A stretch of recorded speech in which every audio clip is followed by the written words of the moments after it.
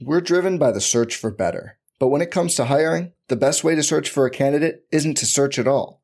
Don't search, match with Indeed. Indeed is your matching and hiring platform with over 350 million global monthly visitors, according to Indeed data, and a matching engine that helps you find quality candidates fast. Leveraging over 140 million qualifications and preferences every day, Indeed's matching engine is constantly learning from your preferences. Join more than 3.5 million businesses worldwide that use Indeed to hire great talent fast. And listeners of this show will get a $75 sponsored job credit to get your jobs more visibility at Indeed.com/Blue Wire. Just go to Indeed.com/Blue Wire right now and support our show by saying you heard about Indeed on this podcast. Indeed.com/Blue Wire. Terms and conditions apply.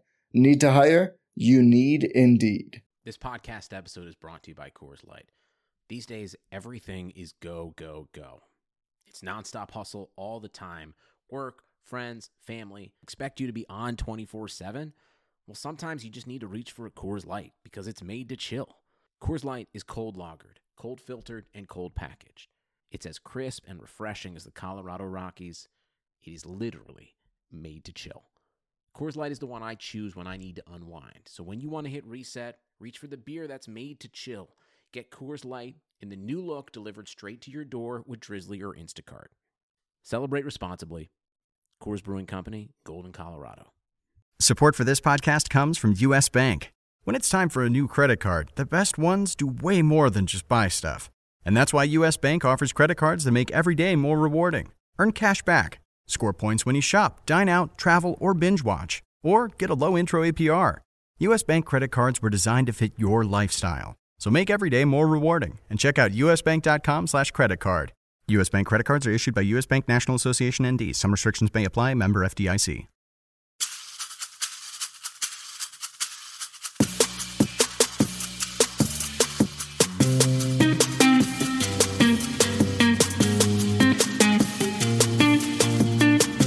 This is the RotoWire Fantasy Football Podcast. Here's your host, John Halpin.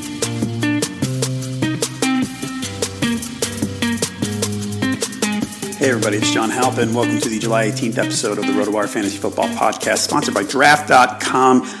We're going to do it a little differently today. We're going to focus on two teams. RotoWire's got beat writers for every team. As you know, I think last week I did one with Pete Schenke, who does the Vikings and the Colts. Today we are going to do the Redskins and the Lions. First up, Jerry Donabedian, who covers the Redskins. Weird, though, you cover the Redskins for RotoWire, but you're a Ravens fan. How does that work? Is that annoying? I mean, it's not like the teams are rivals, but you're close by and you're probably, probably don't like the Redskins much, if I had to guess. So you know what, actually? So John McKinney, who we happen to have two Baltimore guys who work for RotoWire. John McKinney does the Ravens, and I'm a big Ravens fan. I go to most of the home games, but I actually don't. There is kind of a rivalry with the Redskins, but it's more maybe with like a generation before me. Right. I was born, I think, 8 years after the Colts left Baltimore, so I don't really, the 80s stuff doesn't really bother me. So I kind of like the Redskins, actually. Or at least I don't mind them. I'm a really like a general football fan, so I'd be fine with covering any of the 32 teams. Okay, so Redskins this year, biggest change. We're going to get into specific players and their fantasy outlooks, but generally, the biggest change has been a quarterback. The receiving core is a little different. What are you expecting from the Redskins this year? Generally I'm kind of expecting more of the same in terms of what we saw the last 3 years with a lot of passing yards, mediocre team. I think the defense will be a little better. I wouldn't be surprised if they kind of stepped maybe toward 8 or 9 wins instead of, I think they went 7 and 9. Or did they squeak to 8 and 8 at the end of the year? But I think it's going to be kind of more the same, a competitive team, but probably not quite in the playoffs. And I think it'll be a pretty decent team for fantasy purposes, like it was under Cousins the past few years. Okay. We're going to get into the specific players in a minute, like I said. But first, check us out on Twitter. Jerry is at RotowireNFL_JD. I'm at JHalpin37. You can also tweet us at RotoWire, get player updates at RotowireNFL, or find us on Facebook. Okay, let's start at quarterback. I mean, that's the biggest change here. Kirk Cousins has been a strong fantasy producer for the past few years. He's off to Minnesota. The Redskins got Alex Smith, who for most of his career lived up to the game manager label that people put on him. Last year, different. He let it rip, threw downfield more, had a really good year. What are you expecting from him this season with the Redskins? I think so. I'm going to say something kind of in between what we saw from Smith last year and what we saw from him in previous years. I think it's fair looking at his time in Kansas City. I think it's fair, and at Jay Gruden's system and what Cousins did in that. I think we can expect a high completion percentage here, probably somewhere in the 63 to 65% range. I think Smith will be a good, at least like at worst, a good QB2. And I think probably I would draft him as like a very low end QB1, maybe, around 10th or 11th among QBs, which would put him a little below where Cousins was the last few seasons, right? Cousins finished around 6th or 7th each of the last 3 years. No, I think last year was 4th, right? Well, Smith was 4th last year. Smith. Cousins was 6th or 7th. Okay. I think 7th last year, 6th the year before. But yeah, Smith was 4th last year. He missed, he sat out week 16. So he was actually about 1.5, 2 points per game ahead of Cousins.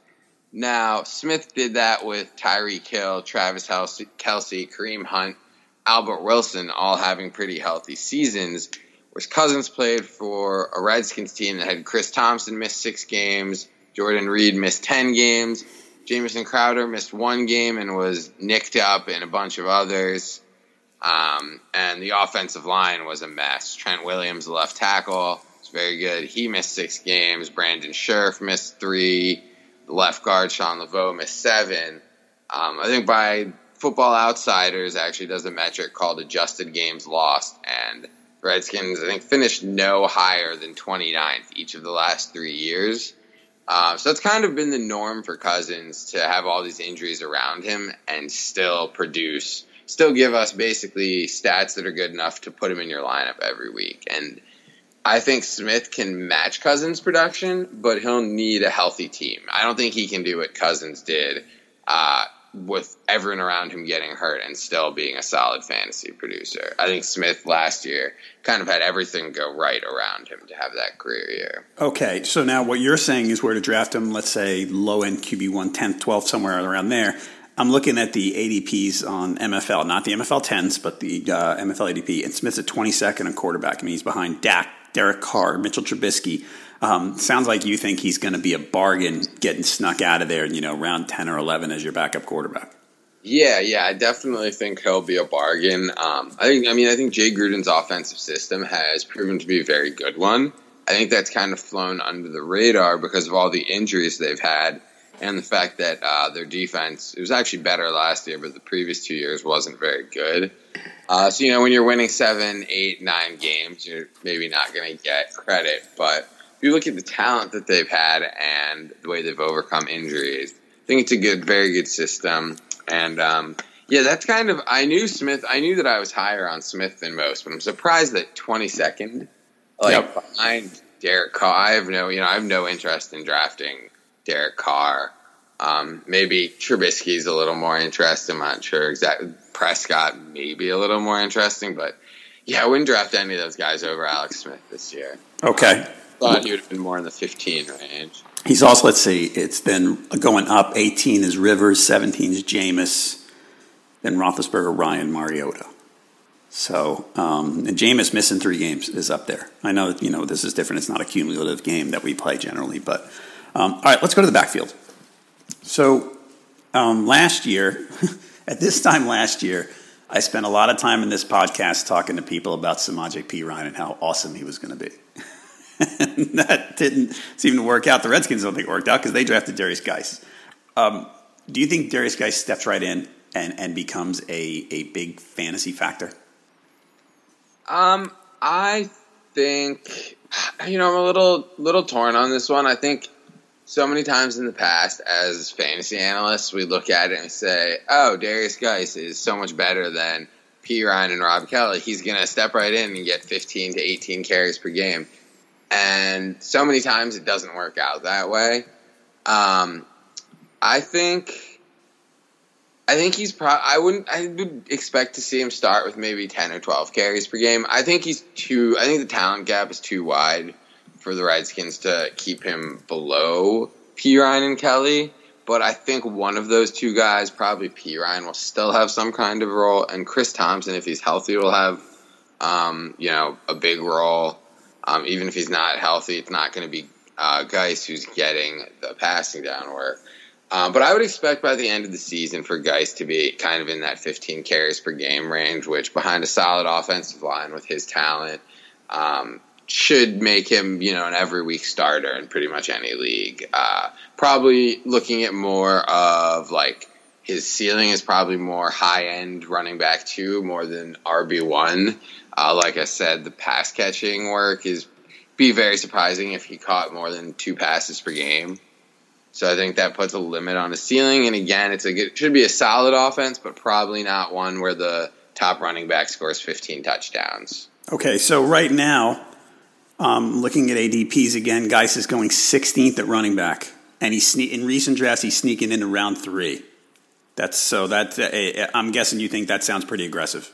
Yeah, I think throughout the offseason I've thought that he's being a little bit overdrafted, and definitely now that he's sneaking to the 3rd round.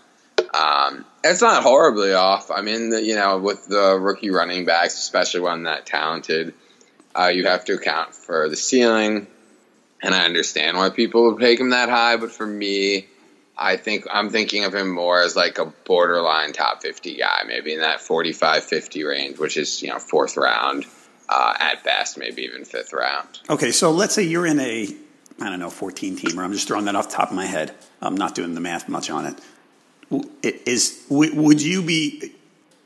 Would you consider throwing a dart at a guy like P. Ryan late, thinking, hey, maybe Geis doesn't work out? Or are you looking at this going, Geis is probably going to work out and injury is the only way a guy like P. Ryan gets back in the mix? I think maybe really if I'm at the end of a 14-teamer, it's going to be a pretty deep league. So if I'm at the end and I need a running back, maybe I throw a dart at P. Ryan, but I'm not excited about it. I'm not. I think even if Geis gets hurt, or even if he is a big disappointment, I just don't think P. Ryan has much ceiling. He's not a good pass catcher. He's not quick. He's not shifty. He's pretty fast and he's very big. But those big straight line guys, I think need to be a little more explosive to have success in the NFL. He's not a guy who I see as necessarily having a career beyond his rookie contract. Don't think he's terrible, but he's just another guy. Okay. Next guy I want to talk about is a guy you mentioned a minute ago, Chris Thompson. He broke his leg last year, missed the last 6 games. Looks like everything's fine right now. Certainly going to be the passing down back, but Chris Thompson, he's an underrated runner. I know he's not a big guy, and they drafted, what is he gets listed 5'8", 191, according to the RotoWire page on him. I know they drafted guys to be sort of the early down guy.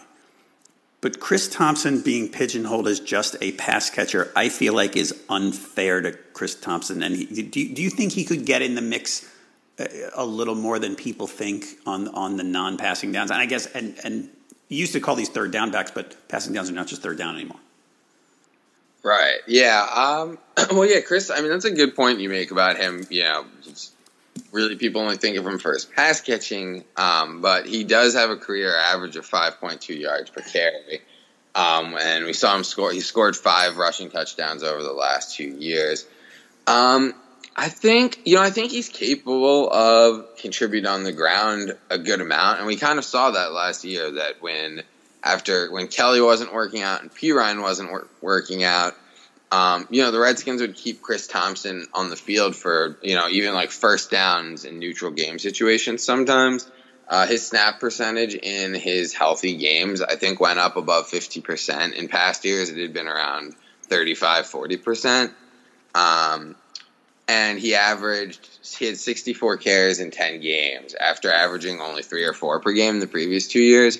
So we kind of saw that happen last year, where because they were frustrated with their other backs, they played Chris Thompson more, something they'd been hesitant to do. But then we saw him break down, and it kind of, in a sense, justified what we'd seen in the previous years, where even if he was effective, they didn't really put him on the field that much. And, it's partially because of durability concerns, which, turned out that he didn't, with a bigger workload. Not saying that's why he got hurt. It seemed like more of just a freak injury. But it was also a pretty serious injury. The broken bone isn't really something too worrisome in terms of how it'll affect this year, but he suffered some ligament damage in his leg and ankle around the broken bone. And he missed OTAs and minicamp. They expect him, like Jay Gruden sounded pretty optimistic. Right. In June, sounded like he expects Thompson to be back for training camp.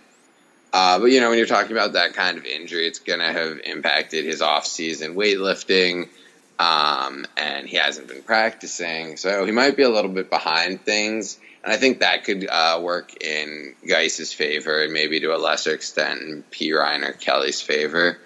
I think Thompson will be fine, but I wouldn't expect the workload he had last season when, he averaged 4 catches per game, 6 carries per game. Maybe dropping back down to 4 or 5 carries and 3 catches per game. Okay. So now ADP in round 10-ish. Sounds like you're probably out then. That's pretty, it's at that point, maybe in a PPR league. But, yeah, I'm not. And last year's production, a lot of it was built on he had 2 or 3 really long receiving plays from, dump-offs. Which is partly because he's a very talented player, but he averaged 13 yards per catch, something that's just not sustainable for running backs. Usually when we see a guy do that, he falls back to the normal range for running back the next year, which is 7 to 9 yards per catch. And if that happens, he's just not going to get the volume to be more than a bye week fill-in. I think 10th round is fine, but I probably won't be the one making that pick. Okay. Let's go to wide receiver. So we're going to talk about each one of these guys. We have Jamison Crowder, who is probably the guy we can count on, that we think we know what we're going to get. You've got Josh Doctson, who first year was a washout. Last year was better. Maybe came on a little at the end, I think we could say. And the third guy is Paul Richardson, who they got from the Seahawks and spent a pretty good amount of money on. First of all, who's the best as far as ADP goes? Sorry, folks, I should have had this loaded up, but now I have it loaded up. The website's down. Okay. Anyway, let's talk about Crowder first. Okay, Crowder ADP of 35 at wide receiver, 92 overall, which puts him in round 8 or so. He's been a pretty solid guy. Is solid underselling him? Do you think Jamison Crowder can get better? I think solid is an accurate description to this point. You're talking about a guy who's caught between 59 and 67 passes in each of his 3 seasons. Hasn't reached 850 yards yet. Kind of the definition of solid at the position, really. But I think when we look at it, he came into the league as a rookie 4th-round pick. He had a really good second season. And then last year, last year was the year that was supposed to be his breakout, right? If we were talking about Jamison Crowder at this point last year, a lot of people would have been, really excited about him. So I think he's he had a solid year, but like I mentioned before, with the Redskins having all the injuries, Jamison Crowder only missed 1 game. But he was on the injury report throughout the year. There were a couple of games where he just didn't look right. And I think that had an impact on his final stat line. I think the offensive line injuries had a smaller impact. So I think he's a guy I look at as definitely having post-hype breakout potential. I think last year people were kind of looking him to maybe step up to that 80 catches for 1,000 yards type range, and I still think that is a definite possibility. I think at 35th receiver overall, I think that's a slight bargain. I think worst case scenario, you're getting a guy who is a solid wide receiver 4, and I think there's upside for him to be like a wide receiver 2 type, like push for top 20 at the position. Okay. Next guy up, Josh Doctson.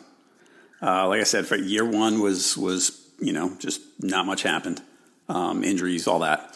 Last year, the line was 35 for 502 and 6. He seemed his snap percentage went up. Let's say middle of the season. I'm looking at it week 7 on. He played more. He lived up to that sort of big target rep that he had, that people thought he would play well as. Do you think year 3 is going to be a big one for Josh Doctson, or do you think he might turn out to be a disappointment? I think he's going to turn out to be a disappointment. I mean, he had some fantasy relevance late last year, based on red zone work. He had a couple big plays, and there was no one else healthy. I think he saw 23 targets over the last 2 weeks. Now he only caught 6 of those, which was kind of theme with him last year. He caught 35 of 78 targets, and that's from a quarterback, Kirk Cousins, who had a completion percentage well above 60. If you look at the other main options in the Redskins offense, no one else was under 50% in terms of catch rate. And I think Doctson, what we saw last year is kind of, what to expect from him. He's physically very gifted. He's going to make some big plays. He's going to be a threat in the red zone, but he's just not that he doesn't have that quickness in and out of his breaks to get consistently open. And I wouldn't expect Alex Smith to force feed him targets. I also think the guy we're going to talk about next, Richardson, is going to get some of those deep shots that Doctson got last year. Again, I don't expect Doctson to catch only 45% of his targets again, but I don't think he's going to get that many looks. If Jordan Reed and Vernon Davis are both healthy, they could be higher on the totem pole for the red zone. So Josh Doctson is just really not a guy I'm looking at drafting anywhere, put it frankly. Okay. So if you're not looking at him and you think Crowder's kind of is what he is, then you've got to be higher on Richardson than most people. And Richardson's a guy who's, in 12 teamers, it's like he's not even getting picked. He's pretty low on the board. But you must be kind of excited about him based on the way, if you think Smith's going to be pretty good or, 10-12 quarterback, you're not going to get a ton from Doctson. I know we got to talk about the tight ends. Paul Richardson would seem to be a bigger factor for you than most people seem to think. Yeah, I think I'm probably more optimistic, probably more likely to end up with Crowder. Like I said, I think he has that potential to step up from like 65 catch range to the 80-85 range. And I do think, despite all of Alex Smith's success throwing downfield last year, I do think this is going to be more of a short passing game, based on Jay Gruden's history and Smith's history before last season. But yeah, I think people are kind of ignoring Paul Richardson. I think he's actually being drafted below Doctson, if I'm not wrong. Right. And I think he's simply a better player. And again, he's not a guy who's going to be a high volume target, especially if people are healthy. Like, there's really no question the Redskins want Crowder, Reed, and Thompson to be like the high volume guys in their offense and on the ground guys. But I think Richardson could be like an 80-90 target kind of guy. He's going to be getting a higher percentage of his looks downfield, whereas Crowder is going to be lots of dump offs. And yeah, I think Richardson's a good player, and 5 years, $40 million with about half of it guaranteed isn't a huge contract for a wide receiver anymore. Right. But it tells you something about how they view him, their expectations, that they view him as a solid to above average starter, even though he really only has one season of that kind of production. Honestly, I think his stat line from last year in Seattle isn't is pretty much in line with what I expect, which, 700 yards and 6 touchdowns isn't anything to get excited about, but it does suggest that maybe people should be looking at him in the final few rounds of their drafts instead of just letting him go undrafted. I think there's less exciting receivers who are being picked instead of him. All right, so I'm looking at the last year's stats on rotowire.com, and Richardson was wide receiver 35 with that stat line.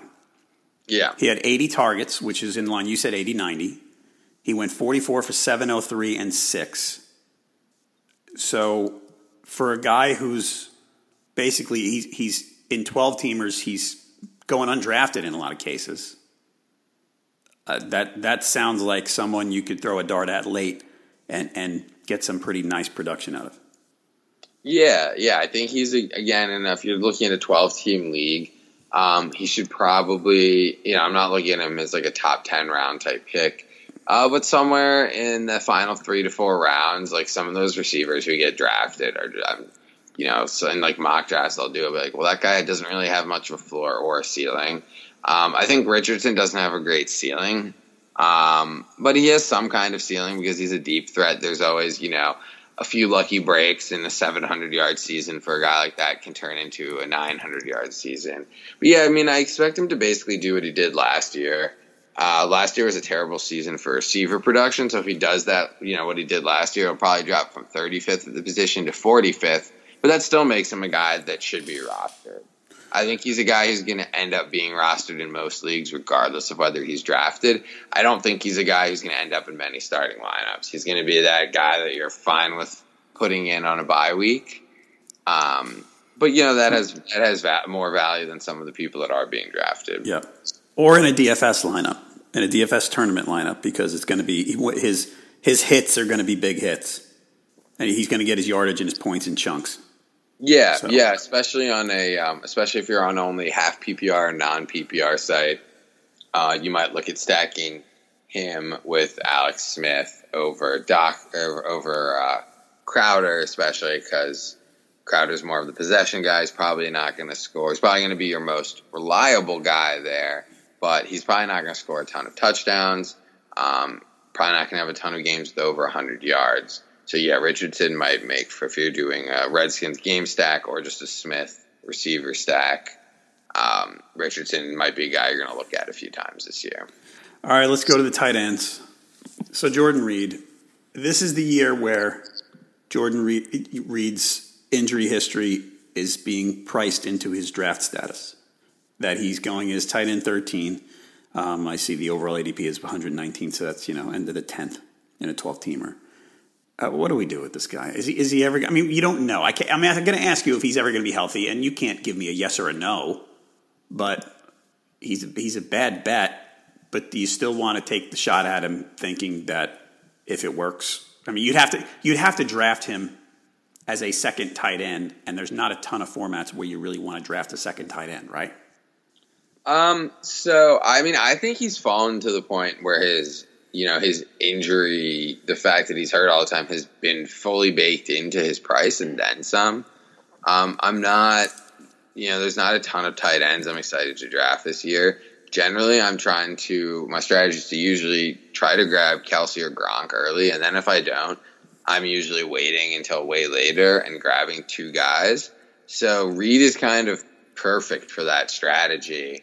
Because, if you're going to need to, he's got obviously a higher ceiling than most guys you're going to be drafting at that point.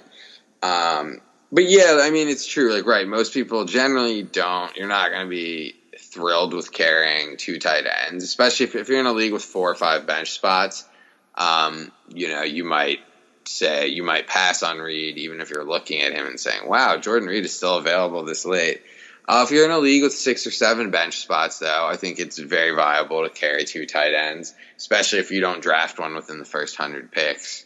If you're looking at kind of these guys like George Kittle, who I love this year, Vance McDonald, you might want a second tight end. And that's where I look at saying, look, I know Jordan Reed's probably not going to be healthy, but even if he only plays 6 games again, he's a guy you can pretty much, if he's active, you're probably going to want him in your lineup, especially in a PPR league. So even if you're only getting half a season out of him or less, he can pay off that draft price. Got it. you need to be savvy with when you're putting him in your lineup and take him out, and you need to not completely whiff on that second tight end. Right. So which is a risky proposition when you're talking about tight ends that we're drafting in the 12th round. Okay. So the last guy I want to ask you, Vernon Davis. Obviously, you're not drafting tight end handcuffs. Do you buy into the report? Like, let's say Jordan Reed gets hurt, which seems to be a likely scenario at some point. Do you buy into the fact that, let me back up a little bit. Last year and the year before, I think it was year 4, when Jordan Reed got hurt, people were excited to pick up Vernon Davis. This year, in the almost inevitable case that Jordan Reed gets hurt, are you more excited to pick up Vernon Davis than you were before because of his past history with Alex Smith? No. I mean, maybe very slightly, but that was a long time ago. Mm-hmm. And I think, last year, we were all excited about Vernon Davis, and he did when Reed was hurt his first 2 games without him. He did well, but he didn't really sustain it, and his target total didn't end up being that much, or his production didn't end up being that much better with Reed out of the lineup. He did get a little bit more volume, but he was actually pretty decent even when in the games Reed played, and that dates back to the year before. I think he's almost more comfortable in that second tight end role, which is a big role in the Redskins offense, where he's going to be more of the inline guy, and then he's able to kind of sneak out on passing plays and get those regular matchups with linebackers. Whereas when he's also filling Jordan Reed's role as the passing down tight end who's going to be out in the slot or even split out, he's looking at more matchups with defensive backs. And he doesn't have Reed. He's maybe a better athlete than Reed in terms of size and strength, but he doesn't have his quickness, his agility to get open. So he kind of struggles with those matchups. And for that reason, I mean, Davis he's not someone I'd consider drafting, even if Jordan Reed doesn't really gain any traction with his recovery from the toe injury, and we're going into week 1, and it looks like Davis is going to start. I just think there are other guys I would look to as my late round tight ends with more upside. I don't really care that Smith threw to him, 8 years ago. I think they're friends. I think Smith said that, but it doesn't really matter. If Jamison Crowder is the guy who's open, that's who Alex Smith's going to throw to. Got it. All right, Jerry, you've got training camps coming up pretty soon. What are you going to be working on? So I'll be writing, once training camp starts, I'll be writing a lot of notes for the RotoWire website, a lot of those player notes. Then I'll probably post a couple articles on the site. Haven't quite started on the writing, but been kind of thinking about the preseason, the vast majority. Basically, my premise: the vast majority of what we see is pretty meaningless, right? There's not going to be much advantage gained to tuning in and watching all these preseason games. But there are a few things I picked up on last preseason that helped me, more so in DFS in terms of weeks 1 through 3, mm-hmm. more so than in my season-long leagues. But a few things I picked up on that I never would have picked up on if I hadn't been watching those preseason games. Now, granted, I was watching them for work purposes, not fun. As much as I love football, I think if I didn't write for RotoWire, I probably wouldn't watch any preseason besides the Ravens. But one thing I noticed last year was that Todd Gurley wasn't coming off the field for the Rams when their first team offense was on. Right. And if you just look at the box score for a preseason game, you're never going to notice that. But I noticed that on 3rd and 18, they still had him on the field. 3rd and 9, whatever. And that was something that now it sounds like, duh, of course. But if you look at going into last year, Gurley hadn't really shown anything as a pass catcher. And we thought of him as more of a early down, 230-pound, bruising guy. And I noticed that, and I realized, he's probably going to have a 3-down role, it looks like. They aren't even giving anyone else a shot with the first-team offense. Right. And that, to me, pushed his value up maybe 5 spots in in regular leagues. And I still didn't end up drafting him anywhere, but I ended up riding him pretty hard in DFS early in the year. Yep. Obviously that made a huge difference because early in the year, his price hadn't caught up to his production. I kind of, veered away from him later in the season when he was the most expensive player. But getting him early in the year when he was, the 8th or 10th most expensive running back was a huge boon to my lineup. So I'm going to kind of look at some things like that, some stuff that, not the obvious job battles, but stuff like whether a starting running back is staying in the game on 3rd and long, 3rd and medium, maybe some backup running back battles, or like whether, a team is using one thing I'm interested to see is how the Bears use Trey Burton. Right. Will they have him on the field on 1st and 10 knowing that he's an undersized guy, or is he just going to be coming in on those 2nd and longs and those 3rd downs? Because, heard people talking kind of, the Travis Kelce comparison because of Matt Nagy coming from Kansas City. Yep. But I've been, part of what makes Travis Kelce is that he's a good blocker and he stays on the field for every single play. And some of those, 1st and 10s that we expect to be runs end up being a play action pass to Kelce. So if your tight end is missing out on that and he doesn't have Kelce's talent in the first place, it's hard to get to, beyond 60 catches or so if you're kind of playing about half the snaps. So stuff like that. Maybe got getting a little rambling on now, but I think you get the idea. I do. All right. Hey, man, thanks a lot. I appreciate it. Everybody, that's Jerry Don Beatty, who covers the Redskins for RotoWire. Fantasy football fans, listen up. If you love fantasy football, then you need to be playing Best Ball, my favorite new app, Draft. Well, it's not new. It's new for me. Here's how it works. It's season long, but no management. You just draft, you set it, and forget it. Once you're done drafting, that's it. No trades, no waiver wire. You don't even have to set your lineup. Your best players get automatically selected, and you'll get the best score every week, guaranteed. You never worry about injuries or last-minute benchings ever again. You don't have to be that guy who leaves a dead spot in his lineup or anything like that. You can draft a team anytime you want. Leagues start every couple of minutes, so you can join one right now. And the best part, you play for cold, hard cash. Leagues start from just $3, so there's a league for everyone. And this year, they're running a $1 million best ball tournament. Just enter the best ball championship, draft the best team, and you could win a piece of $1 million in prizes. There's no salary caps. It's a real-life snake draft, just like you play with your friends in a season-long league. Come and join me on Draft today. Download the app anytime. Just search Draft in your app store and join a game in minutes. Or play right from your computer on Draft.com, whatever you want. For a limited time, all new players get free entry into a best ball draft when you make your first deposit. But you have to use my promo code WIRE. That's right. Play a real money game for free just for using my promo code WIRE on your first deposit on Draft. Just search Draft in the App Store or go to Draft.com and come play for free with promo code WIRE. Thanks a lot, Draft, for sponsoring this podcast. All right, next up, Logan Larson, who covers the Lions for RotoWire. Logan, thanks a lot. Are you a Lions fan or just a beat writer and an observer? Not that there's anything wrong with that. Just a beat writer. Actually a Packer fan. Packer fan? Yeah, yes, sir. One of the RotoWire army that's a Packer fan, another one. Yeah, one of many, yeah. All right, so for the Lions, the fantasy prospects for the Lions. So they did an unusual thing. They changed head coaches, but they kept the offensive coordinator. Do you see any changes coming in the Lions' offensive approach with Matt Patricia there? Yeah, so Jim Bob Cooter, the OC, will be calling the plays, and I think they retained him while signing a new head coach to keep that continuity in their offense. Cooter has had a lot of success in Detroit.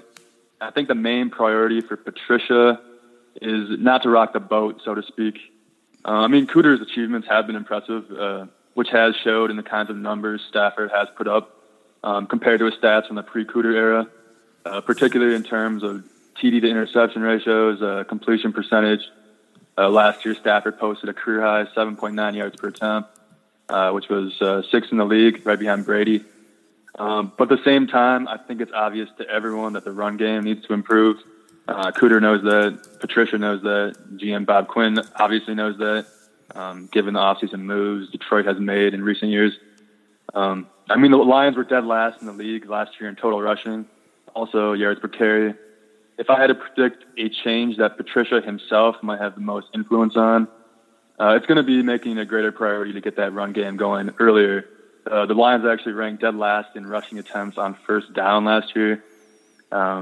I mentioned that Quinn has made some moves and on the offensive line, drafted Frank Ragnow in the first round this year.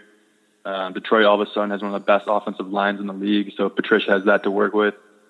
So a slightly more balanced offense is what we can expect reasonably from Patricia, I think. Even though regardless, at the end of the day, this offense will live and die by Stafford's arm, plain and simple.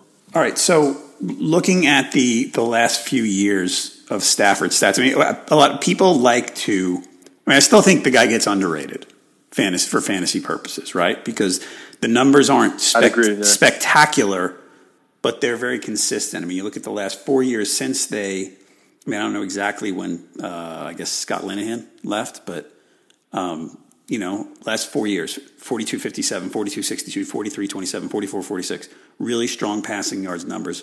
Over that time, he has averaged, 54-78, 107, so 27 touchdowns a year. Do you think that, looking at the last 3 years, the passing attempts were somewhere 592, 594, 565 last year. Do you think those numbers are going to drop with more of a commitment to the run, or does 560, 570, 580 sound about right? It sounds about right to me. Cooter, when he came in here, he's done a great job of limiting the chances Stafford could have to make mistakes. Particularly, actually, they haven't had a run game, obviously, in years. And part of that has been, I think, like a heightened commitment to the short area passing game, which has had a great impact on Stafford's completion percentage, as you can see the past couple of years. As far as passing attempts, that sounds about right to me. Probably more last year's 565 than the previous 2 years' 590. But 560 is probably right in that area. Okay, so last year, I'm looking at the stats on rotowire.com. Stafford finished the year as QB5 in fantasy. Right now, he is going off the board. As I mentioned earlier, I'm using the MFL ADPs. He's going off the board as quarterback 13. Do you think that it's about right, or is it a good value for Stafford?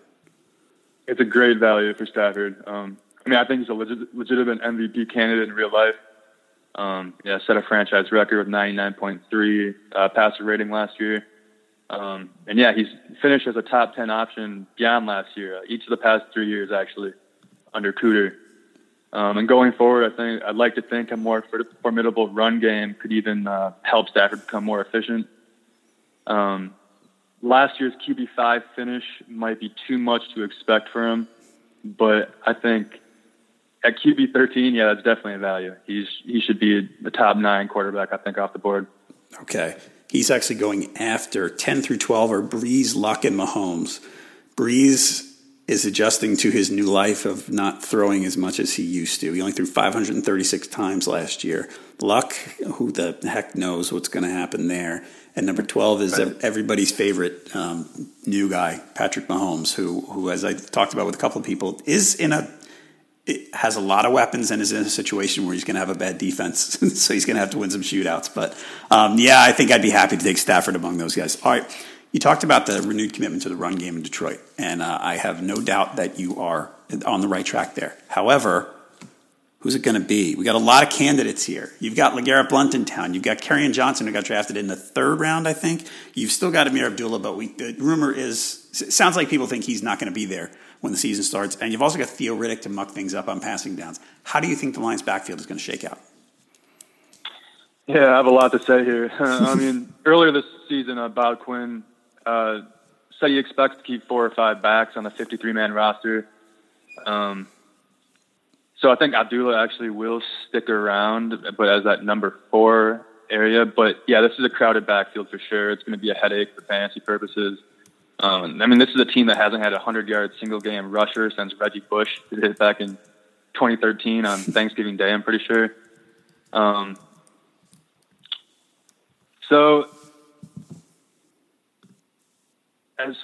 don't see any of these guys as top 25 or top 30 running backs as far as preseason rankings go. Right. But, the guy I'm most excited about is obviously the rookie, Kerryon Johnson. Led the SEC in rushing at Auburn last year, was that conference's offensive MVP, Lions traded up to get him in the second round while Darius Geis was still on the board, I'm pretty sure.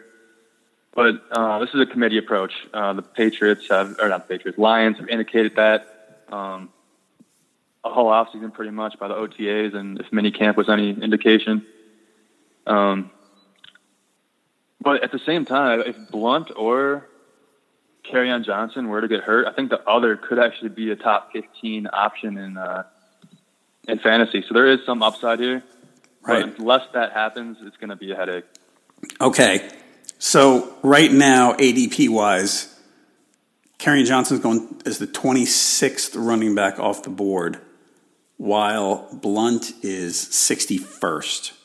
So, I mean, basically people, early drafters kind of feel the way you do, that Johnson's the guy they're excited about. But you think if they're both there, then it's going to be some sort of, timeshare. Basically, early down timeshare is what we're looking at, right? Oh, undoubtedly. I mean, GM Bob Quinn, Patricia, obviously both have ties to the Patriots, who Blunt played for a couple years ago. So they know what they're getting with Blunt, and they didn't sign him for no reason. He'll have a role. I mean, he gives them the bulldozer they haven't had in years, the short yardage back they haven't had in years. He'll be used. He won't be not involved. And that will come at Johnson's expense, presumably. Okay. And Blunt last year, in case anyone forgot, there was a crowded backfield in Philly as well. Blunt averaged 4.4 carry last year. Still something left in the tank, I guess, there for Blunt. All right. Sorry to be wet blanket on that, Kerryon Johnson owners, but that sounds like what we're looking at. Okay. So let's go to Theo Riddick. He is the passing down back. He's not right. He's not explosive. He's more reliable than explosive. But the last 3 years, he caught 80 passes in 2015, then 53 each of the last 2 years. In 2016, he missed a bunch of games, and that could have contributed because, on a per game basis, he was fine. Do you think he bounces back to that level, basically the 5 catches a game that he had in 2015-16, or it's more like last year with somewhere in the 50-60 range? I think it's possible he bounces back, but I wouldn't expect it. I'd probably more expect – it's easy to pigeonhole him to like a James White kind of role, but I think that's truly what we're looking at. I don't see his role changing a whole lot from last year, but there's not much you can count on here. He scored 5 touchdowns last year. But yeah, his role isn't changing much. He's not outside of PPR leagues. He's really not someone to even consider. I gotcha. And he's going to have to catch 70 or 80 to be really valuable. A running back that catches 50 some passes is not even going to help you much in PPR. So right, yeah, he's more of a real life asset, I think, at this point. Okay, well, let's go to the receivers.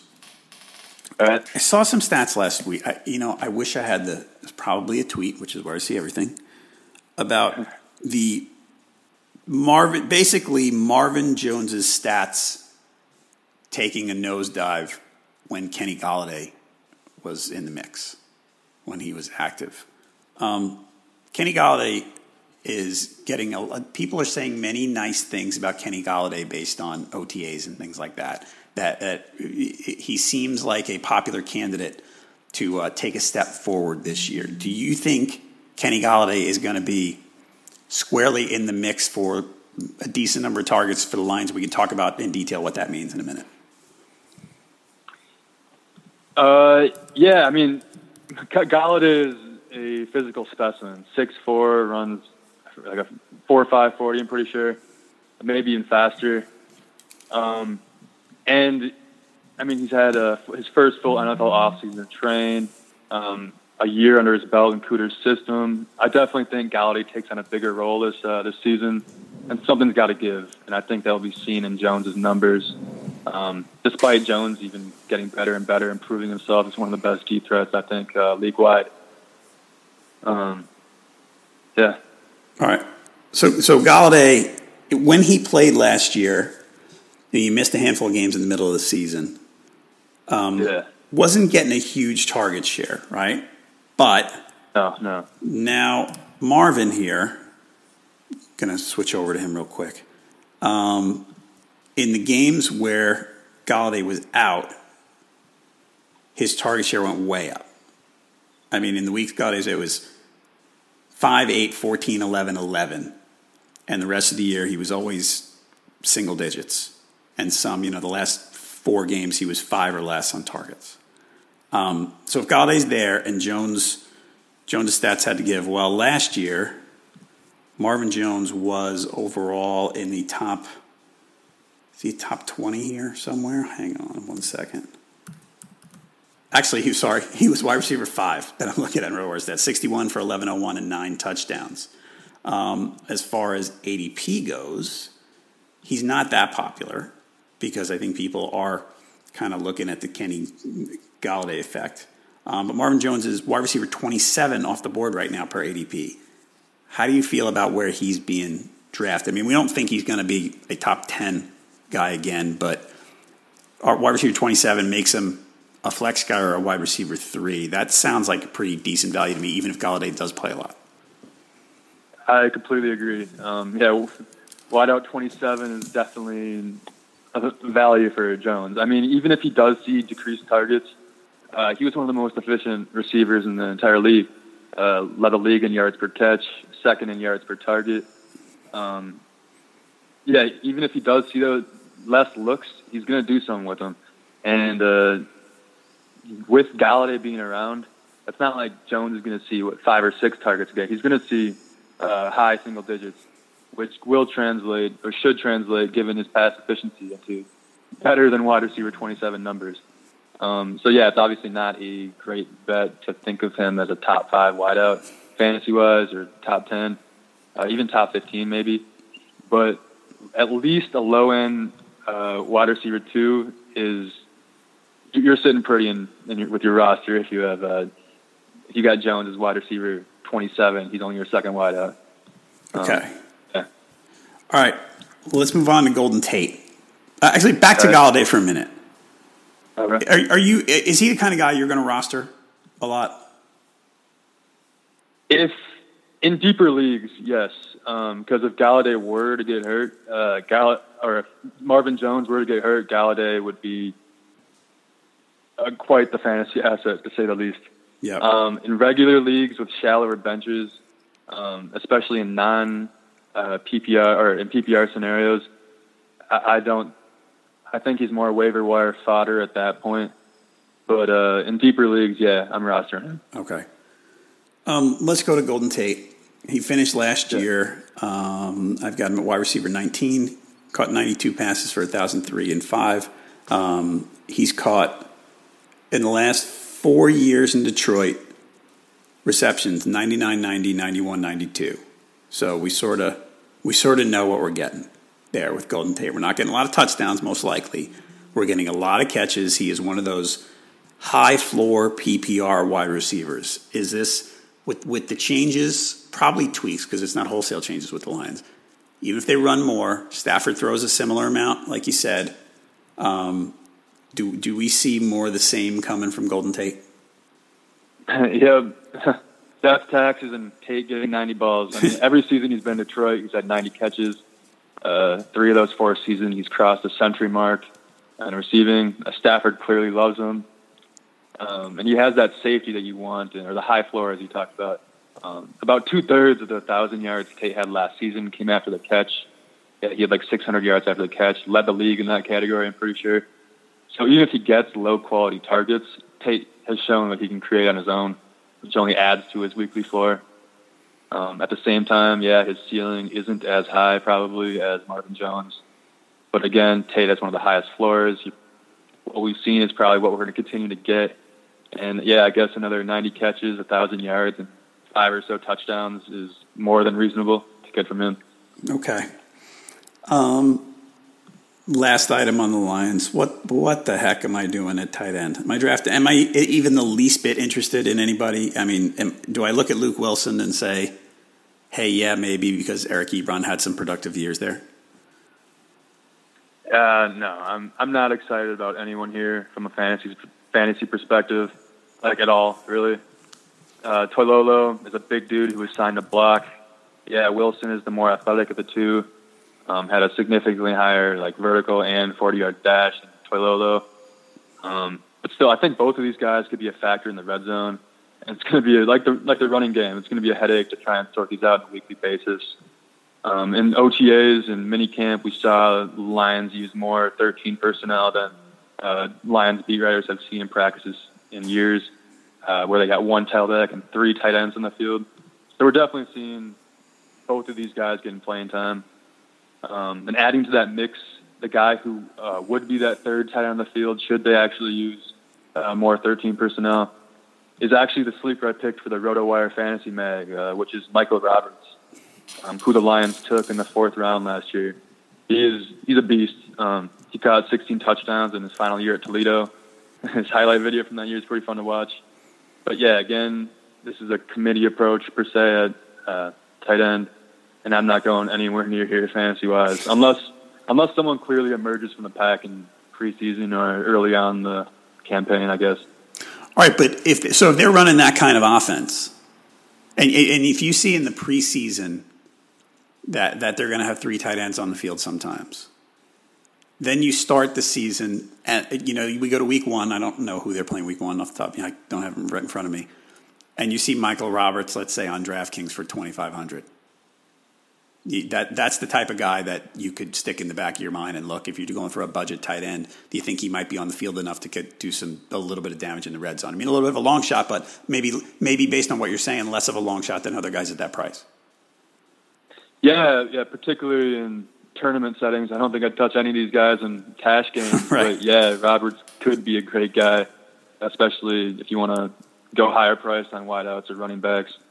I mean, it's not impossible for him to say maybe 1 week he gets 2 touchdowns, but predicting these guys on a week-to-week basis is going to be not fun. Fair enough. Yeah.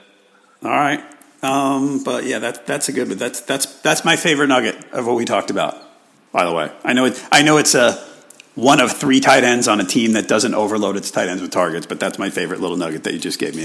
That's a good one, Michael Roberts. All right, folks, listeners to our podcast can get a free 10-day RotoWire trial at rotowire.com/pod. No credit card needed. That lets you check out nearly all the features on the site. Check it out now, rotowire.com/pod. Logan's at LX Larson on Twitter. What are you going to be working on as training camp gets closer and starts?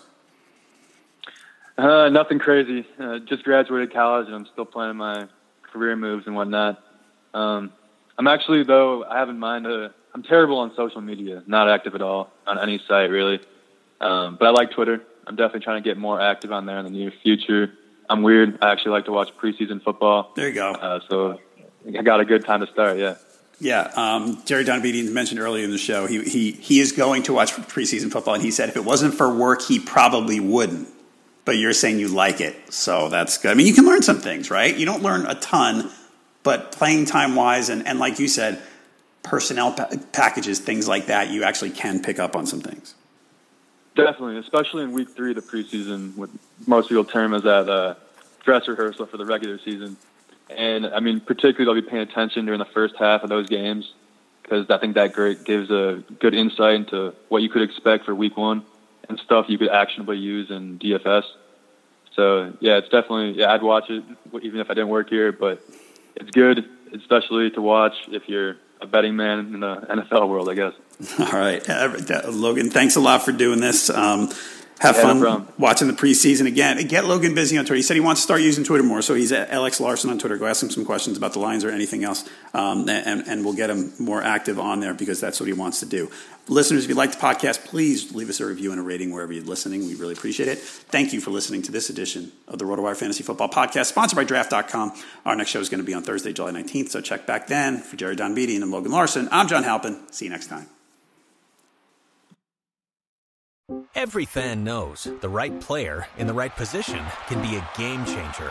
Put LifeLock between your identity and identity thieves to monitor and alert you to threats you could miss. Plus, with a U.S.-based restoration specialist on your team, you won't have to face drained accounts, fraudulent loans, or other losses from identity theft alone. All backed by the LifeLock $1 Million Protection Package. Change the game on identity theft. Save up to 25% your first year at LifeLock.com/aware.